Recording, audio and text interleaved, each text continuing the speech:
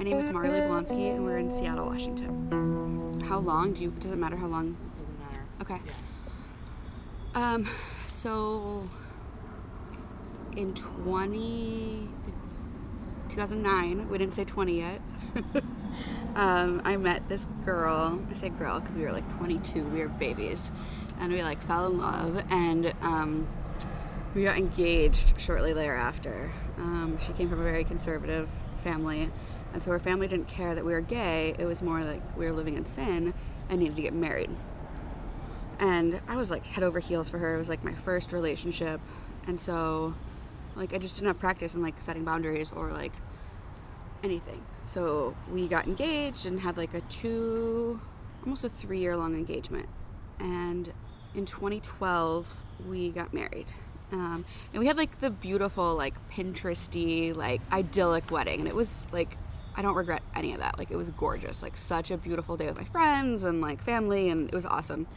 But around that time, gay marriage was being legalized in Washington. There was like all the political stuff happening. And so we realized that like this was kind of an opportunity for us to use our story to be involved and to potentially make an impact. So we started volunteering for the campaign. It was like the Ref 74 campaign. Eventually, like the campaign went through like November, it passed, and in December, there was a bunch of like mass weddings, like group weddings, basically to let all the gays get legally married. And so we still had all of our wedding clothes. It had only been like 4 months, and so we had another wedding. And there were inklings throughout that it was like, maybe we shouldn't have gotten married. It was like we were really good friends and good roommates. But like, was it a marriage? Maybe not. You know, if you've ever had a partner that's had an affair, like it becomes very obvious. Just like the dumbest excuses. She suddenly like became a runner. I was like, you don't fucking run. Just like, dude, stop sneaking around. Like, be honest. So like, it was a very prolonged like truth telling.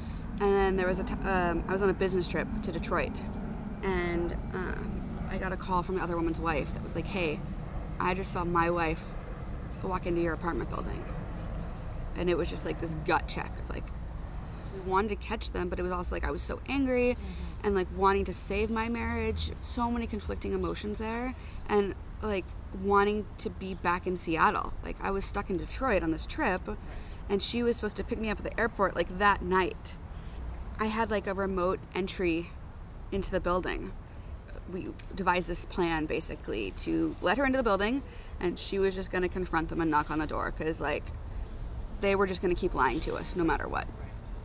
Let her in, she knocks on the door, and sure enough, like it all just came tumbling out. And so, we talked very briefly, and it was like, I'm not picking you up from the airport. Me and this other woman are moving in together, and like they had basically just devised this plan to just like upend their lives and just like whatever. My whole life has just been like turned upside down. Like fuck you. So I don't know if I can cuss or not. Okay. But like it was obvious that she wasn't mourning the relationship at all, because that had either already happened or wasn't happening, but had already moved on. Right. So fast forward, we get divorced, and I'm very angry, very bitter, and so I moved from West Seattle to Capitol Hill, and had this car that I didn't want, but it was in my name because she had crappy credit. That's basically how I got into bicycles, which really, really like changed my whole life. Having a car on Capitol Hill is like totally impractical, and I was still making a car payment on a car I didn't want to drive. So I sold the car and figured out how to ride a bike. And well, not how to ride. I knew how to ride a bike. I'd been riding bikes since I was a kid, but like how to ride a bike in the city. Okay. Within the bike world, there's many different styles and subcultures of bike riding, but all you ever really see in the media and on TV is like people riding in like Lycra or spandex and going fast. So that's all I really knew that there was. So that's what I started doing, and started like doing somewhat long distances. At least for me, it felt like long distance, like 10, 15 miles, which now I'm like, oh yeah, whatever. But at the time, like having never done anything more than like a mile or two, like it felt like a long distance. But I was having a really hard time finding community. I think I found my people through OkCupid, which sounds so funny, but So I got convinced to start riding with this group that rides on Thursday nights. I don't ride with them anymore, but that was kind of the beginning of the end. Like I learned that like, oh, there's a different way to ride a bike, and I don't have to wear spandex, and I can wear like jean shorts and a cutoff tank top, and like put camping gear on my bike, and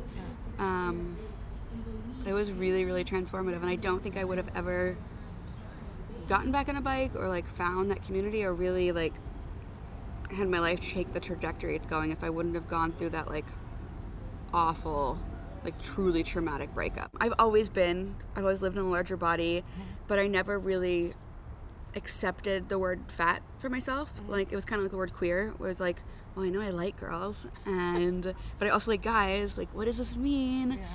And same thing with the word fat. It was like, you know, if I wear a one piece, nobody will know, or like if I wear pants instead of shorts, I can hide it. And eventually, people started asking me questions about like, hey, where do you find clothes that fit your body? Or like, hey, what rain jacket is that? Like, I realized that like, oh, people are looking up to me as like a source of inspiration, and it hadn't always been easy to like find clothes, or I had dealt with like broken spokes on my bike because I was too heavy for them, or just issues that come with being a larger person on a bike. And I kind of had this like light bulb moment of like, oh, I could use this to like, you know, encourage other folks to get onto bikes or make their life a little bit easier. So the All Bodies on Bikes actually came from the film that we did last year. I had been using With These Thighs for like 5 years before that, and I still use that. These are the legs that took me there, like up that mountain or like over that washout or whatever it might be. So.